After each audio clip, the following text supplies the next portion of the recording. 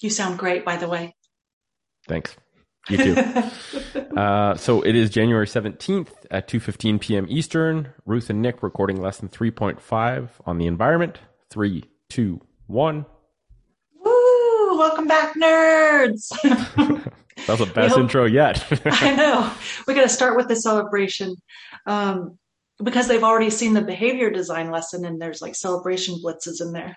Amazing. Um, Pre-celebration. Pre-celebration, yep. So it's welcome everybody back to 3.5. The lesson today is environment. We're so excited to be here with you. We thank you from the bottom of our hearts for taking responsibility for your health. We are going to unpack the impact of our environment today on our health. And if you have questions or you want to contribute a layer two conversation or submit any resources, you can message us on Slack. Otherwise, or no, now let's dig in starting now, Nikki Pop. Let's dig in. Let's do it. So let's set some context and talk about sort of the fundamental health implication when it comes to the environment, which is that the situation we find ourselves in today is that our biology really hasn't changed over the past 1,000 years, but our environment has changed drastically over the past, 10 years, even over the past 2 years, I would say. But over the past, let's say, 100 years, our environment has gotten drastically different in terms of, food, how we work, you know, how we do or don't live within community, how technology is affecting us. So the environment has drastically changed. Our biology hasn't. And so we're starting to have sort of this mismatch of our biology in this alien environment, and that can create obstacles to health. And so our objective today is to unpack how the environment shapes our behaviors and in turn shapes our health, and how we can become empowered to become the architects of our environment such that the environment promotes health. And oftentimes that comes by understanding how the environment affects us and different ways, exploring and experimenting with different ways we can design our environment intentionally and deliberately in order to facilitate better health outcomes while using less energy, right? You make a one-time decision about your environment and it can nudge a series of good behaviors. And so we're hoping to unpack that today. Maybe a good place to start is let's define environment. How do you define environment, Ruth? I define environment as any of the surroundings that an animal or a plant finds itself in at any given moment that we have, and that we have like there's different kinds of environments, right? So there's like actually our biological internal environment. There's our environment surrounding us. There's social environment. How we think and feel inside our brains is an environment. Any surrounding that any biological organism has around it, Right. from the most microscopic to the most macroscopic. And I think it's important to note this notion that we do not exist independently from our environment. We are bidirectionally both affected by and affect our environment. So yeah, I think that's a good definition. The surroundings that an organism finds itself within, or the circumstances or objects that surround something as it lives. Mm-hmm. And I think the environment's kind of like an onion, right? There's many different layers, and there's also different dimensions. You mentioned a few of them, like the internal environment, the physical environment, the social, the mental. So we're going to go through those at kind of a broad level and unpack them a little bit so that Mm-hmm. all the nerds listening to this have a little bit of food for thought about how they can maybe think differently about the environment, right? We don't want to tell people what to do with their environment or, we just want to share our perspective on the different nuances that you can go into when it comes to the environment, which empowers you to take more responsibility to creating a healthy environment. Nikki Pop, before we go on, can we just go back and just crudely review, like the bio when you said our biology hasn't changed? I just want to just do a quick review of like the motivational triad that organisms are designed to essentially seek pleasure, avoid pain, conserve energy, and that there is this feedback system in our bodies that is designed in order to like pursue pleasure for get food, essentially get food, survive, and reproduce. So I just want to like set the stage for how we go about our talk in the environment, because our biology has not changed in so long, but our environment, our modern world has changed so drastically, and we're not equipped because of those like modern magic buttons that we'll talk about later. And that we're not trying to tell anybody like what to do, but the understanding of just in the most crude way that all we're really designed to do is to find food, survive long enough to have sex, and reproduce our genes. Yep. And that motivational triad served us very well in our prehistoric environment, right? In the environment humans have lived in for the majority of time, that motivational triad is what got us to survive and thrive, actually. And it's not until we come to this very alien environment that now that motivational triad might actually be doing us a disservice, right? Because our ability to seek pleasure is unlimited, and the things that give us pleasure can actually be empty pleasures, where, like sex used to be, the reason sex is so pleasurable is because that's the nudge that's the reward we get for doing a behavior that propagates our species or our genetics. But that same pleasure maybe can be received by watching porn. And so that's what I mean by empty pleasure, where it's like the reward, we've hacked that pleasure domain so hardcore that we've actually eliminated all the substance and simply allowed ourselves to have hyper levels of pleasure without actually the reward that pleasure initially was designed to facilitate. So right. We're not actually designed to have like prolonged bouts of that pleasure. That's why I was calling them like porn would be like the magic button, right? Like they do those studies about like where the raven, when offered cocaine or a mate, will always go for the most efficient, like the most pleasure producing, the least amount of energy to get the pleasure, and the one that avoids the most pain. So those addictive type qualities, I guess one of the important things to say here is that personally, I felt some guilt and shame sometimes because I can't will myself to go for the apple when I'm faced with a chocolate cake kind of thing, Right. But we're actually wired to go for that thing because of the motivational triad. And I never, until I understood that about the motivational triad, I always kind of like thought I wasn't strong enough, or there was maybe something a little wrong with me, or maybe I would like had addiction patterns from like my ancestors or whatever. The truth is that we really are just kind of wired to do that. And so, and we're not with like moods of happiness and unhappiness. I love this. It's so simple, like when you think of it, because like you're going for the most amount of pleasure because that's how your nervous system is wired. You want to avoid pain. I know I always want to avoid pain and conserve energy. So it's like, well, but we're not designed to have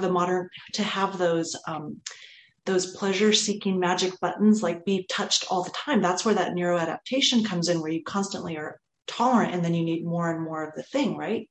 And so like, I don't know. So it's essentially like all treasure, no hunt, Yes. And all treasure, no hunt means that if the treasure is food, you turn out to be an obese person who can no longer move. And that's not possible 1,000 years ago. It is possible today. It doesn't mean it's good for our health. And so it's almost like, okay, that analogy you gave of, okay, when presented with an apple and a chocolate cake, we know that we are wired to choose the chocolate cake. Maybe like one time out of 10, we can have enough motivation or willpower because it's well timed in the day and we haven't made that many decisions to choose the apple. But inevitably, we will eventually choose the cake way more than we're going to choose the apple. And so I think this anchors back to this topic today where, well, if we know that and we can see it objectively with no shame involved, then the solution is don't make the cake available, only have apples available, because there's no choice in that case, right? There's no ability to choose the instant pleasure if we know that done frequently enough will result in health consequences, right? And so really what environment boils down to is understanding how our environment and our surroundings affect our behavior, understanding what behaviors we want to do that align with our health, and then creating an environment that literally nudges those healthy behaviors and makes it very difficult to do the unhealthy behaviors, right? Put more friction with unhealthy, quote unquote, unhealthy behaviors, or I wouldn't say unhealthy or healthy. I would just say the behaviors that don't align with optimal health create friction for us being able to do those. And the behaviors that do align with optimal health reduce friction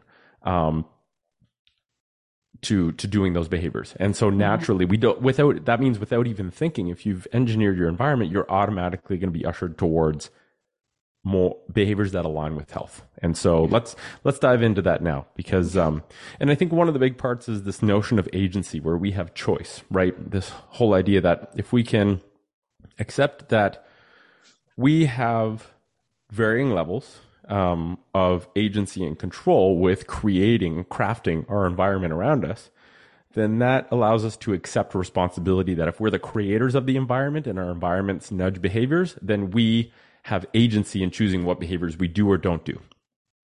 And obviously it's different for different people and at different levels, but for the most part, accepting responsibility for your health means accepting agency that you are the creator of your lifestyle. You are the and your lifestyle is the accumulation of all the behaviors you do in your life. So let's talk about different types of environment, because I think to me, there's kind of three broad categories: physical, social, and mental, that come to mind. And each of them has kind of subcomponents. So physical environment, examples of that would be clothing. And I never used to think of clothing as my environment, but really it's like, if we take footwear as clothing that we put on top of our feet, that is the most immediate environment that our feet find themselves within.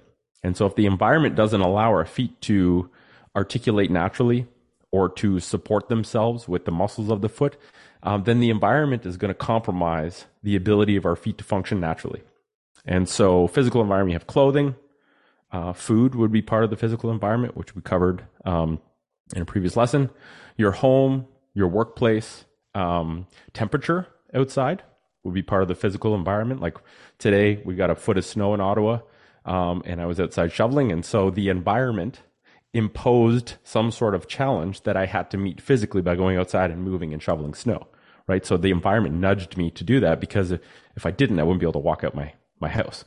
And another one that's in the physical environment would be transportation, right? Do you have access to a car, or do you have access to only a bike? That's going to change what movement behaviors you do during the day, each day.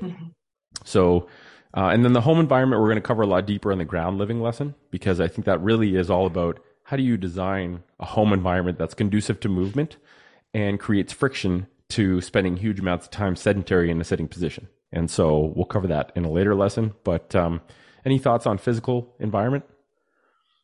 One thing that I was struck by was like when you said that you had a foot of snow in Ottawa. When I found that out, by contrast, I live in a warmer climate, but it's in the, low 30s, Fahrenheit.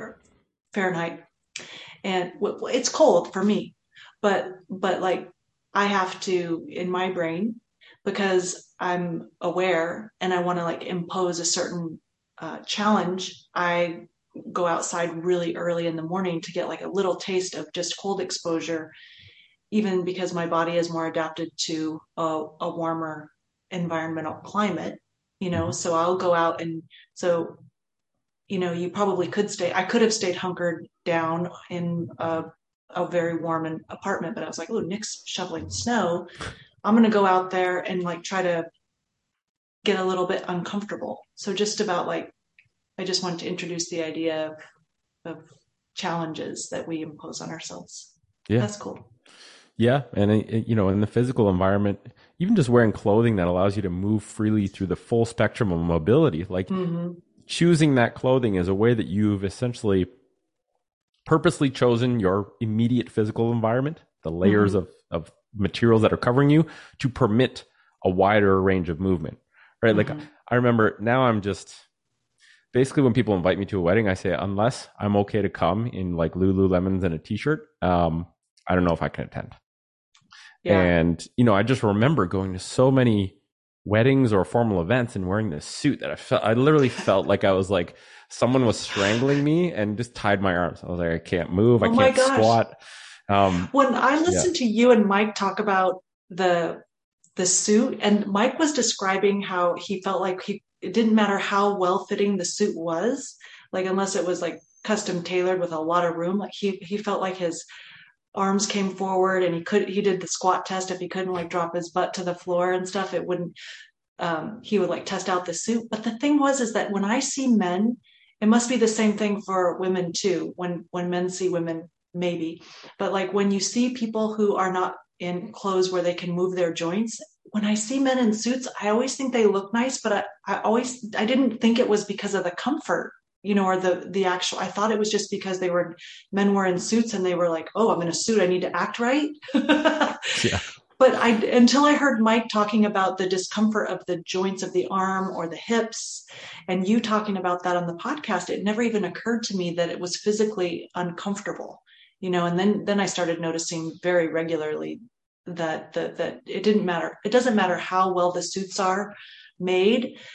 They're designed for people to not move. Same thing with women in dresses and high heels and stuff, is that you just are designed to stay very still and not move like a natural human would move in a environment where you could move, Right. Yeah, it's just very restrictive. So if you wear restrictive clothing, you're going to have restricted range of motion that you can express, and you will eventually have restricted mobility. This is just said principle 101. And yeah, so that's the physical environment. And so I think really assessing, like, are there any elements of your physical environment that you can think of that might be nudging you towards behaviors that might not align with optimal health, right? And that can literally be wearing clothing that's restrictive, including footwear. It can be having a huge availability of very easily seen food that may be more food-like products that are delicious and tempting, but actually provide no nutrients. So I think we can all sort of analyze our physical environment and go through that list and see what applies to us. What are we noticing right now? Have we ever even thought of this, right? Like until Mike and I did a podcast about the environment, I never thought about the environment as deeply as this, and saw all these different areas of the physical environment being like, wow, this is, environment's taking on a whole new meaning for me. Mm-hmm. Next one up, social environment. And this is really has to do with the people you surround yourself with. And I think there's that old saying, like, we become a combination of the 5 people we spend the most time around. And I really think that's true. Our family, you can't really choose your family, but you can choose your friends, and, people might not feel as much agency, but at the end of the day, you can choose your coworkers. And, in the past, I've worked with people, before TFC that I didn't like being around, and being forced to be around people you don't really like being around every weekday, like, wears on you big time. It wears on your mental energy and just so many things. So I think in terms of the social environment, who are we choosing to be around? And when someone asks you to do something, whether you say yes or no is a choice that you're making of whether or not you put yourself around those people. Sometimes you got to split ways with negative people. Sometimes you got to split ways with people that aren't aligning with the kind of person you want to become. And so, yeah, the social environment, I think, is another, like, one of the main 3 big sort of buckets of the environment. And what are your thoughts on the social environment, Ruth? I like James Clear has a quote that I really like. He says something like, you don't have to ditch your old friends, but don't underestimate the power of making new ones. And I really like that because, so I have this kind of personality where I love being around all people, and all different kinds of people, right? So, like, I have a group of people that I would go out to dinner with that would never move. I mean, for all intents and purposes, I think are probably very unhealthy people. We had a dinner club because I wanted to be with them, where we would go out on Thursday nights and we'd go to all these restaurants and stuff. But I always ate and drank too much when I was with them. And in order to try to, like, shift the social environment to, like, let's go for a walk instead, it was just not possible, So, how you were saying, like, I don't like being around, like, negative people and stuff, but sometimes it takes a really long time to part ways. And it's been that way for me, I've had like a lot of really good friends who I share values with about movement and health and everything, but they're not like maybe close by or they're on the internet. And so the people in my immediate surroundings are the people that I'm like, or I'm friends with. So it's been a really long, I mean, like now we're moving to a whole new city because we keep re-examining our environment and our physical environment, our social environment. You know, like Nikki Pop, our physical environment is not no longer really conducive to, you know, recruiting people to go play outside and do stuff with. And there's too much food and drink here, and that's all people want to do. You can't overcome the inertia of that, in my experience. I mean, I probably could, but it takes too much energy, which I want to conserve. So I like that, but I still love these people. You know, Right. like I love being with them occasionally on feasting occasions where it's novel and it's not a part of my regular life. Right. And I think, and myself included, sometimes there's a tendency of seeing things in a very binary way. It's like either I'm around those people all the time or I'm never Mm-hmm. around them. When in reality, it might be like, maybe I should be around those people 50% less. That might be better for my health. That might be better for my mental and physical health. Um, and, you know, I would hang around some people sometimes, and certain people in the groups were like literally highlight reels of bad news that they found on social media, and and you could tell that they loved to share this stuff because they always got a reaction, and that was like their Mm-hmm. thing, right? They're the person who knows the craziest shit that they saw on social media, but it's just not, you know. I started to really tune into that. I'm like, oh, I don't want to be around that, because that immediately hijacks my brain to go into like all to view the world more negatively, to be quite Right. frank, right? If someone's saying 10 negative things, I'm like, oh my God, this world is crazy. It's so bad. And then you go around people who are just like happy and love to be in nature and value being quiet, like with each other, not having to talk all the time. I'm like, that's way more in line with the kind of vibes I want to, you know, be in. Mm-hmm. And I think until you view the social environment as something that you can change and as something that affects you in a profound way, you don't really have an opportunity to really evaluate, like, am I making the right choices in the people I surround myself with? But once you do, once you see it, you can't unsee it. And once you start to get a taste for the fact that you have choice and your choices make a huge difference in terms of your well-being, it then becomes something to think of instead of just something that is. And I think that's really the point of this lesson, is just to bring up, um, you know, objectively, these are different parts that we see as the environment, and everyone has to make a decision of how they want to change it, or how they, or just examine it, right? Before you even change anything, it's like observe and examine that area of your environment so that you can detect whether there's things that maybe you want to change in future or that you can tune into. And that's the point, right? It has to start with awareness. And then Mm-hmm. change can come from awareness. But if you're not aware of all the of the deep, multi-layered meaning of environment, maybe there's not as many choices that you can make because you just don't know those choices exist. Um, Yeah. yeah. It seems like it seems like you have to keep remembering about the magic buttons, right? Like the negativity bias and that addiction Yep. to like negative thinking. The food, in my case, like I, there was a part of me that would be addicted to just like eating and drinking and speaking and gossiping with the ladies too.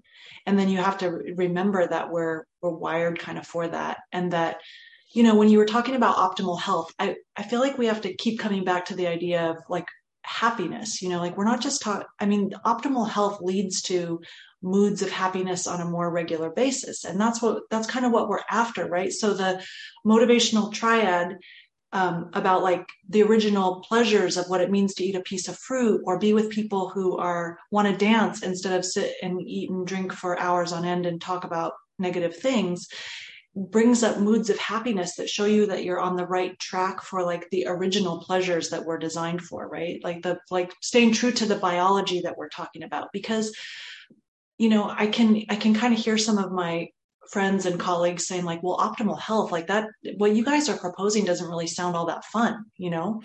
But it's like, I It's mean, fun to be healthy. I've heard that a lot, you know, like, well, that seems, your life seems kind of boring and also not very fun. But I can tell you personally that I'm having way more fun than I've ever had in my life. And I feel inside my cells like so much better than I ever have before, like even since I was 20, you know? And Yeah. so I think the quality of life is what we're after. So it's not, it's not just always like optimal health for optimal health. It's like optimal health because happiness, because it feels really good, you know? Yeah, and I think even, health is very subjective. We already talked about that in one of the first Mm, lessons. Fun is also very subjective. yeah. And the nuance of fun is what time horizon, right? Because I can crush like 5 beers and eat a chocolate cake. It's pretty fun for like half an hour. Then it's not so fun for like 5 hours. So it's like, what's the net fun? And I consider fun going for a walk in the forest and like observing birds. Like most people would be like, that's boring as shit, bro. I don't want to do that. So those are the people I go around in my social environment, and it's sorted out. Like I Mm, respect everyone's different perspective on fun. I went through different, I think everyone goes through the rites of passage where like staying yeah. up all night drinking and doing drugs is fun. But at a certain point, it becomes less fun. Yeah. Um, and, we all go through those rites of passages at different phases. Some people don't leave that phase, and that's totally on them. But I think in the end, it's like we kind of got to know what we want in order Mhm. to be able to engineer an environment that gets us there. Right. And I think even that's why we started with what is health. If you define what health is and you really be very concrete and specific about what is your objective. If you want to be, let's quote unquote, healthy, what does healthy mean to you? And what are concrete ways that you can work towards living a more healthful life? Once you know that, then you can start to make changes. It's like, once again, you got to be aware before you can actually change things. Um, the last sort of bucket for environment is the mental environment. And I think the mental environment is heavily influenced by the physical and social environment. Um, but I think the big one with the mental environment that makes it especially relevant today is the fact that technology has drastically changed our environment and seems to be the one that we're most vulnerable to in terms of being hacked, and also the one we interact with most frequently. And so, the mental environment includes the media that we choose to be exposed to. And along with that, the mental environment in our brain of like, what is the environment in there? Mostly negative thoughts, mostly positive thoughts, mostly anxiety and fear, mostly joy and happiness. Like what is our mental environment? And that's kind of almost like the mental environment is almost like the state of our mental health, right? Because they kind of like determine one another. But I think the mental environment is something that we sort of just go along with and accept what's there. When in reality, there's so many things we can do to take agency over our mental environment, like even just taking time to ourselves and really thinking of, well, why am I worried about this? Why am I always worried about these things? Like, are they worth worrying about? Can I do anything about them? If I can't, then maybe I shouldn't worry about it. Most of the things I've worried about in most of my life have never come true. And so I've just kind of realized like, well, it's probably just better not to worry about things that haven't even come true and are unlikely to come true. And so I think our mental environment, there's a lot of things that affect our mental environment, but I think if we adopt a bigger sense of agency for the thoughts that go through our minds and also the things that influence our thoughts, the people around us, but also the media we choose to consume, knowing full well that the motivational triad is huge at play when it comes to things like social media, which essentially know exactly how to hack us and get us stuck on there for better or worse, usually worse, because when something gets presented to us that makes us really upset, we want to look at it more. And if all these companies are doing is optimizing for keeping us stuck to our phones, then that's inevitably kind of what happens. What are Hmm. your thoughts on the mental environment? Well, we're probably gonna really dig into some layer two conversations about this, and also there's like a whole lesson on mental health, I think. But Yes. I do want to say that I found it interesting. There's some evidence to show that when you are paying attention to your thoughts, well, first of all, each thought that we think, which we do have control over, and if we accept that we have control over our thoughts, a thought will create a cascade of like hormones, right? So, like, a thought essentially leads to a feeling. So, that's why, I mean, I think it's a little bit crude to talk about positive and negative thinking per se, but it is valuable to be aware that each thought we think has, um, a physical neurochemical Like an response in our embodiment. bodies. Yeah. Yeah. So like a thought leads to a feeling, leads to a mood, leads to state of mind leads to a personality trait essentially over time, right? And then the other thing about our mental health is that um,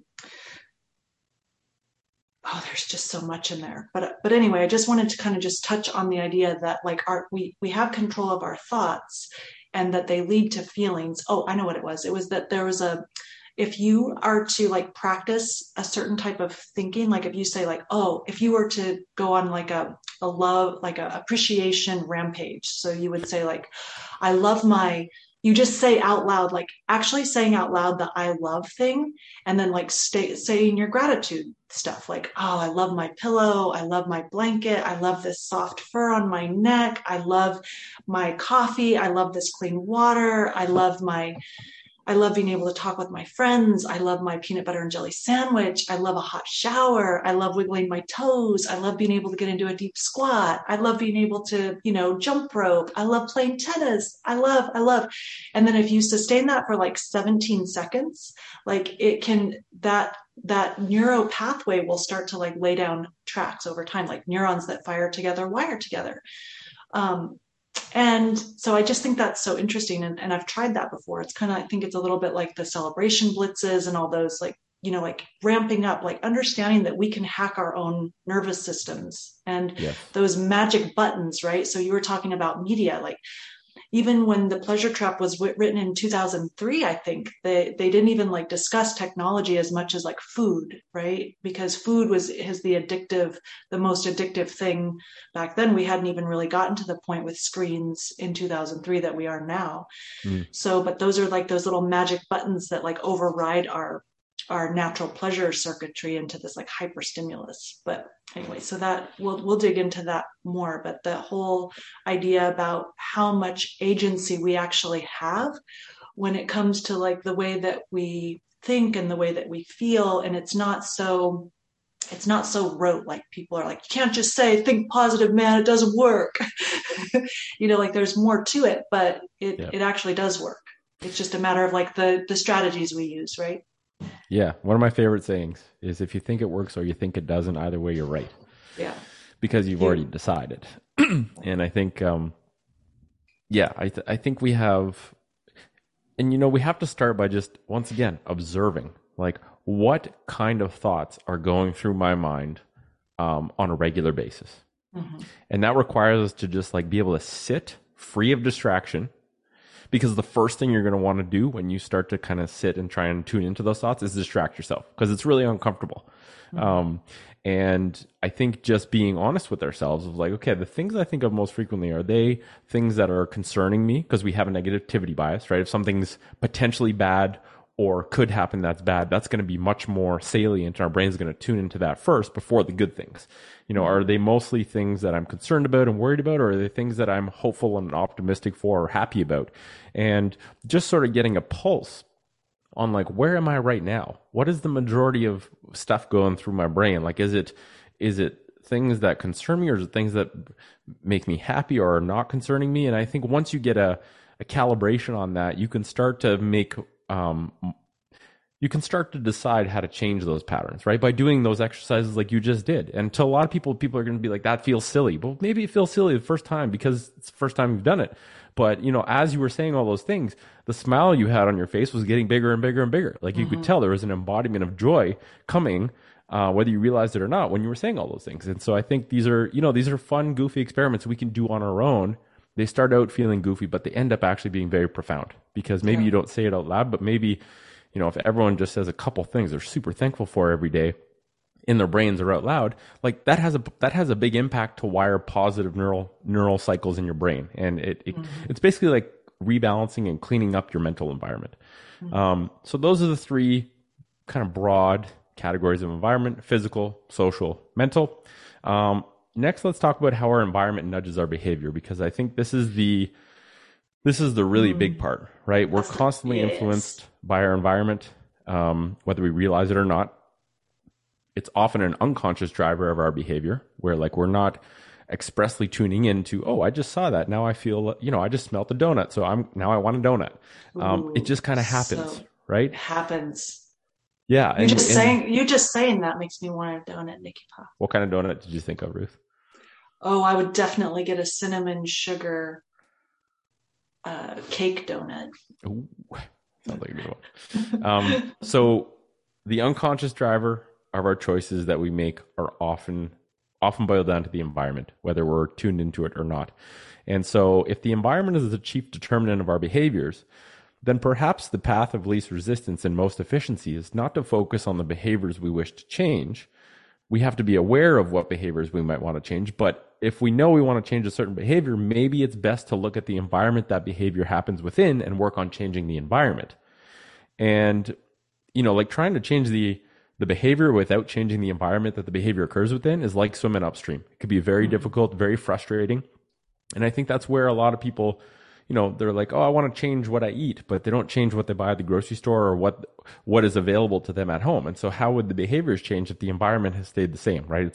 Can be very frustrating. And I think people Yep. beat them up a lot over not succeeding at their objectives, not because they blame themselves for not having enough motivation or willpower, when in reality, they might not have actually just taken the right approach to it.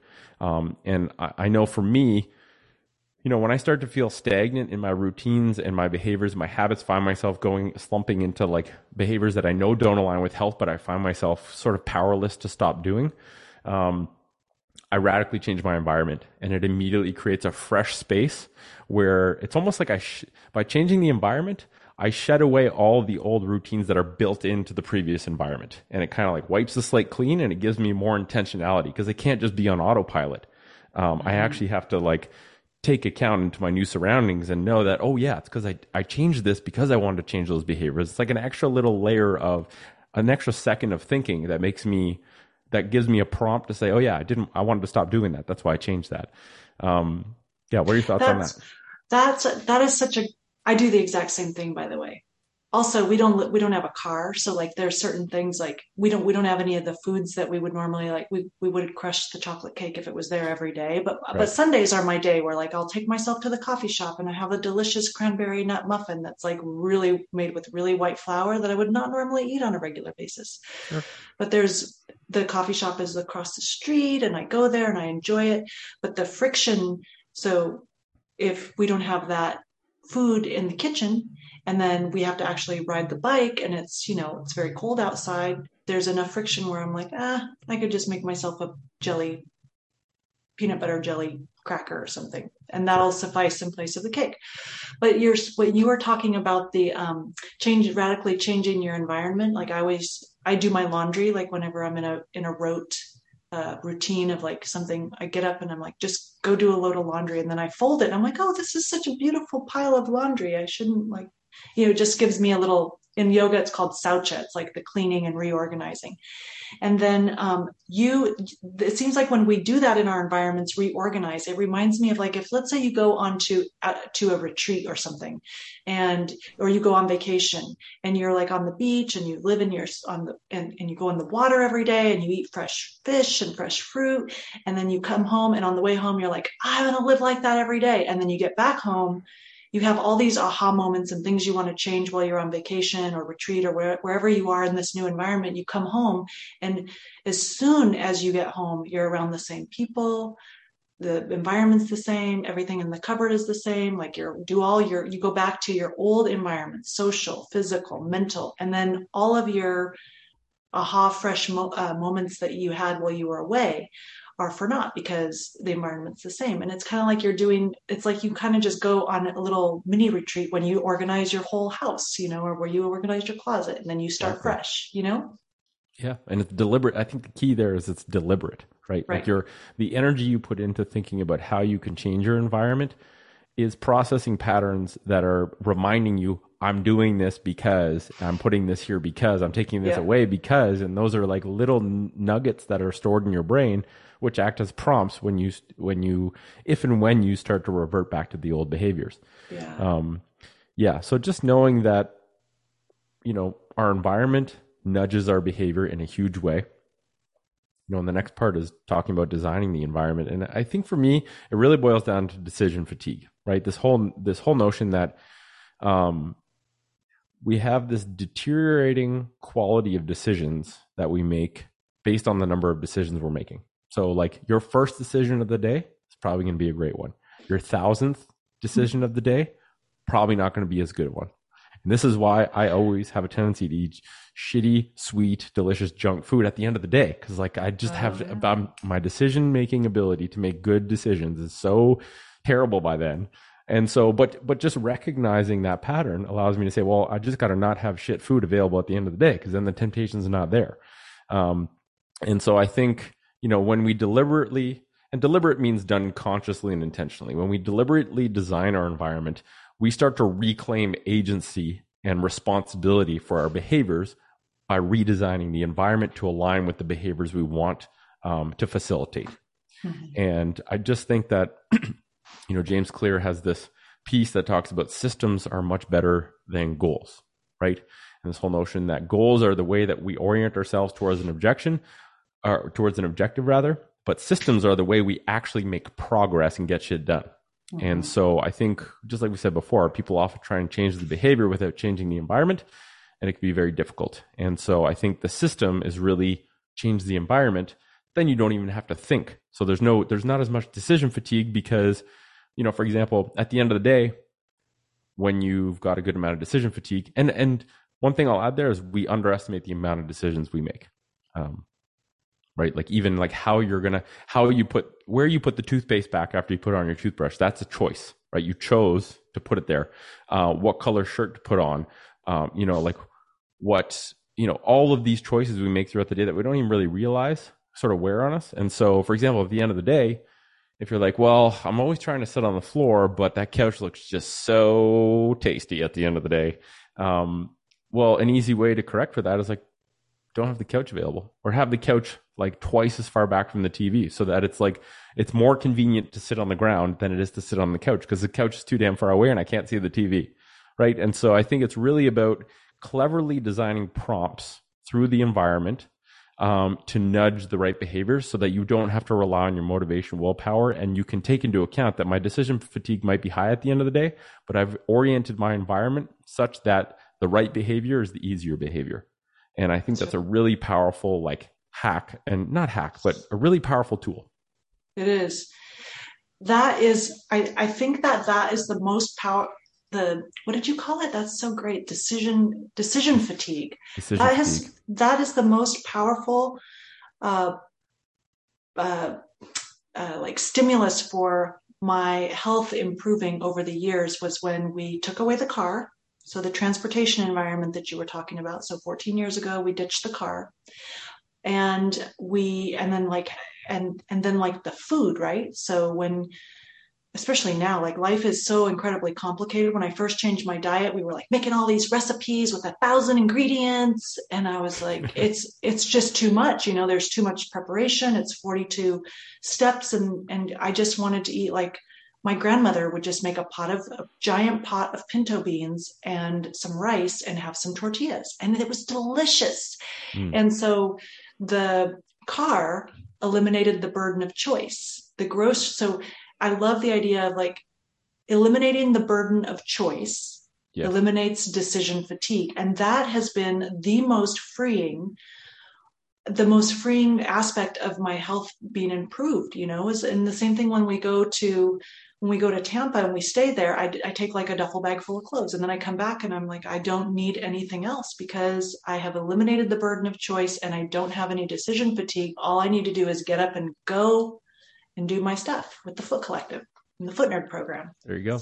It's fun. And it's almost like making a one-time decision that eliminates thousands of future decisions. For example, having a limited closet of 3 sweaters, 3 shirts, 3 pairs of underwear. It's guess what? You don't have that many choices to make because there aren't that many choices to make, because you've already made one choice to limit your choices so that you don't have to choose. And so I think this, I really think, no couch equals no sitting on couch. No junk food equals not going to eat junk food. So I think it's this whole notion that we can really spend a bit more thought energy on the design element of our environment. And that really pays off in the end because it conserves energy. There's not as many decisions to make. We eliminate willpower and rely on our systems, which inevitably becomes a more effective and efficient way to go about this. But once again, we have to be aware and understand all these different elements of the environment and how they affect our behaviors in order to deliberately make changes that we know will nudge positive behaviors. And then we have to sort of like reflect on, did that environment change actually facilitate the kind of behaviors that I want it to facilitate? Because sometimes it doesn't, right? Like sometimes it's the total, like if you eliminate all sugar from your house, well, maybe you'll find yourself driving to get sugar every day, Right. because Exactly. driving to get sugar is less painful than having no sugar, right? And so Right. we have to kind of like, okay, I think this is the best decision or change to make. Did it turn out like I thought it would, right? Is the result of that experiment what my hypothesis was? And if not, okay, try it again. And it's like all trial and error. And the more you Yeah. explore and experiment, the more data you get, the better you understand yourself, and the better you understand how to make productive changes in future. Yep. We're right back to the SAID principle and the scientific method. Yes. The last 2 points are subtraction over addition, and then epigenetics. And we're not going to go too deep into epigenetics, but I think it's worth mentioning. But in terms of subtraction over addition, this whole notion that less is more, right? Like if someone wants to improve their hip mobility, you can either like learn a bunch of different ways to mobilize your hips, or you can just subtract the couch. And then you're going to get a whole lot more hip mobility exposure every single day. And so I think this whole idea that instead of trying to add a bunch of things when it comes to our environment, really just take away the things we've added that might be disrupting our ability to do healthful behaviors, right? Like remove the addictive apps from the home screen on your phone. This is one of the environment changes that I do often is I mix around all of the apps on my phone, and I put all the most addictive apps on the very last screen, right? Like I have an iPhone, I can swipe through and there's all the different icons. I put all the addictive apps at the very, like on the fifth screen. Like I make tons of screens and I make it so far back that I have to literally, every time I swipe my finger to get to them, I'm like, shouldn't be doing this, shouldn't be doing this. Like it's like a prompt, right? But it reduces the temptation because as soon as I open my phone, I'm not tempted by social media apps that I know I'll click on autopilot. And so, those are examples of subtraction, right? Subtract the amount of instant choices or temptations that you have. And oftentimes the right behaviors sort of manifest, right? Like subtract the technology from your shoes and you increase the mobility and the load inputs for your foot, right? So before thinking about addition, always think, how can I first subtract something?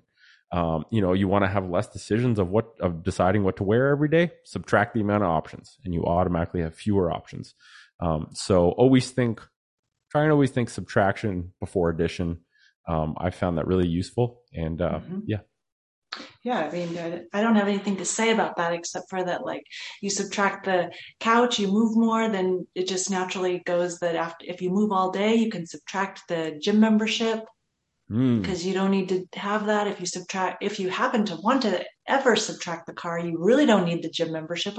I remember thinking, I grew up in the gym. I always had some kind of membership, and now I don't know. It just seems so, it's an elegant design if you just get right back to it. Yeah. The idea of just simplicity, you spend less money, you save more money, you eat better food, it starts to snowball the effect, the high quality of your life, of my life, just started to snowball over the years. This doesn't all happen overnight, obviously. Yeah. And even I found that by subtracting things from my physical environment that I spend the most time in each day, I actually heavily reduce my mental clutter.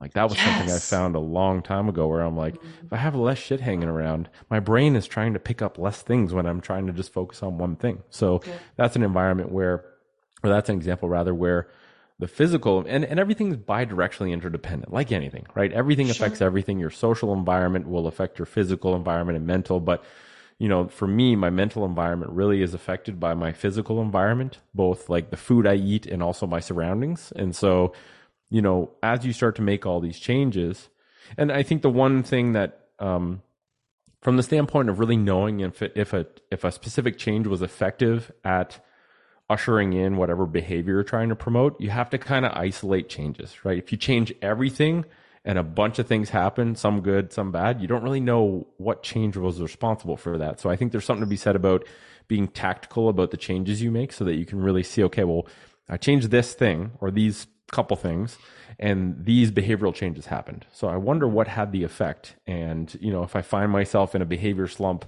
with this bad habit again, I know that, well, I changed this last time and it worked. So I know that that's probably something I can grab again in future if I need to. So subtraction over addition. And then the last part, just talking about epigenetics. Epi means above. Genetics is our genes, our deep biology. And so epigenetics is the study of how our behaviors and our environment can cause changes that affect us at the genetic level. And not so much always changing the genes themselves, but changing the expression of the genes we have. Sure. And so I think I just wanted to mention that because inputs that modify our behaviors will eventually modify the expression of our genes. And so if you create an environment that aligns with your biology will be able to express itself optimally. Mm-hmm. And so really our environment does affect our genetics. It might not be like super straightforward and one-to-one and perfect, but just know that like the deep biology of your body changes over time, just like anything, it adapts. And your environment has a huge bearing on how the genes that you have, which you can't change, express themselves, which, you might have one set of genes, but they can express themselves in 1,000 different ways. Yeah. And so making sure you're in an environment that nudges you towards behaviors that align with your biology, allow your biology to express itself in the right way. Great. Well, I mean, like, and genes are essentially have like on and off buttons, in a layer 2 conversation, I could probably talk about how there was my biological father was supposed to have had Huntington's chorea. It's like a 50-50 chance that you would pass down that gene to your offspring.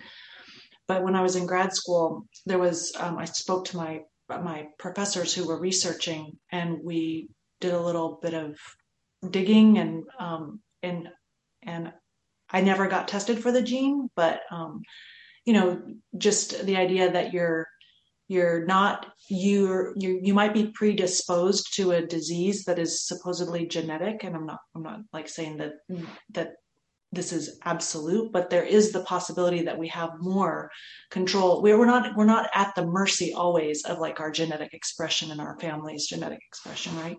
Right. It's not deterministic, and there's so the nature nurture sort of debate. I think the problem is it's convenient to say that our genetics are responsible. That's the slippery part, right? Like people who diabetes, for example. Pardon? Diabetes, yeah, sure. Like if you have a predisposition to diabetes, sure, whoever told you that could be correct, but also we don't want to negate the fact that there's a huge amount of agency that you have in whether or not diabetes gets expressed in your body. And I think that's where we want to focus on things that we have the potential to change. And knowing that the bulk of our genetic expression is available to us to affect in a really profound way, I think helps us accept more responsibility for our health, because we can realize that, wow, I have a way bigger potential to determine my health than what I think, certain people might have told us in the past, right? I think medicine is fundamentally disempowering, right? It places the blame on the body, on our biology, and doesn't really empower us to actually take action. And I think that's the opposite of what we need to do in order to actually enhance collective health, is like empower people with this understanding and confidence that they can do so much to change their health. And clearly, if you're here listening to this, you get that. So thank you for being here. Okay, experiments. I'll quickly list off 5 of the experiments we have for this lesson. And as always, we hope that people contribute ideas for experiments that they've done or want to do so that we can add to this list. One of them is write down one thing you can modify within each type of environment to enhance your health. So write down one thing in your physical environment, your social environment, and your mental environment that you can do to sort of enhance your health or lead to more optimal health. As a reflection, write down 5 ways your current home environment might nudge you towards habitual behaviors. And it's like not Doesn't matter if they're quote unquote good or bad. Just what are ways that you notice that your home nudges you towards doing similar behavioral routines. Write down 3 things you want to change in your social environment or that you could change in your social environment. Have a discussion with your learning partner about the impact of our environment on health, which is a very broad discussion, but take it wherever you want. It's always nice to kind of bounce ideas off each other. And then for 2 weeks, this is one of the bigger experiments, but for 2 weeks, track how an environmental change you made is affecting the behaviors you do within that environment.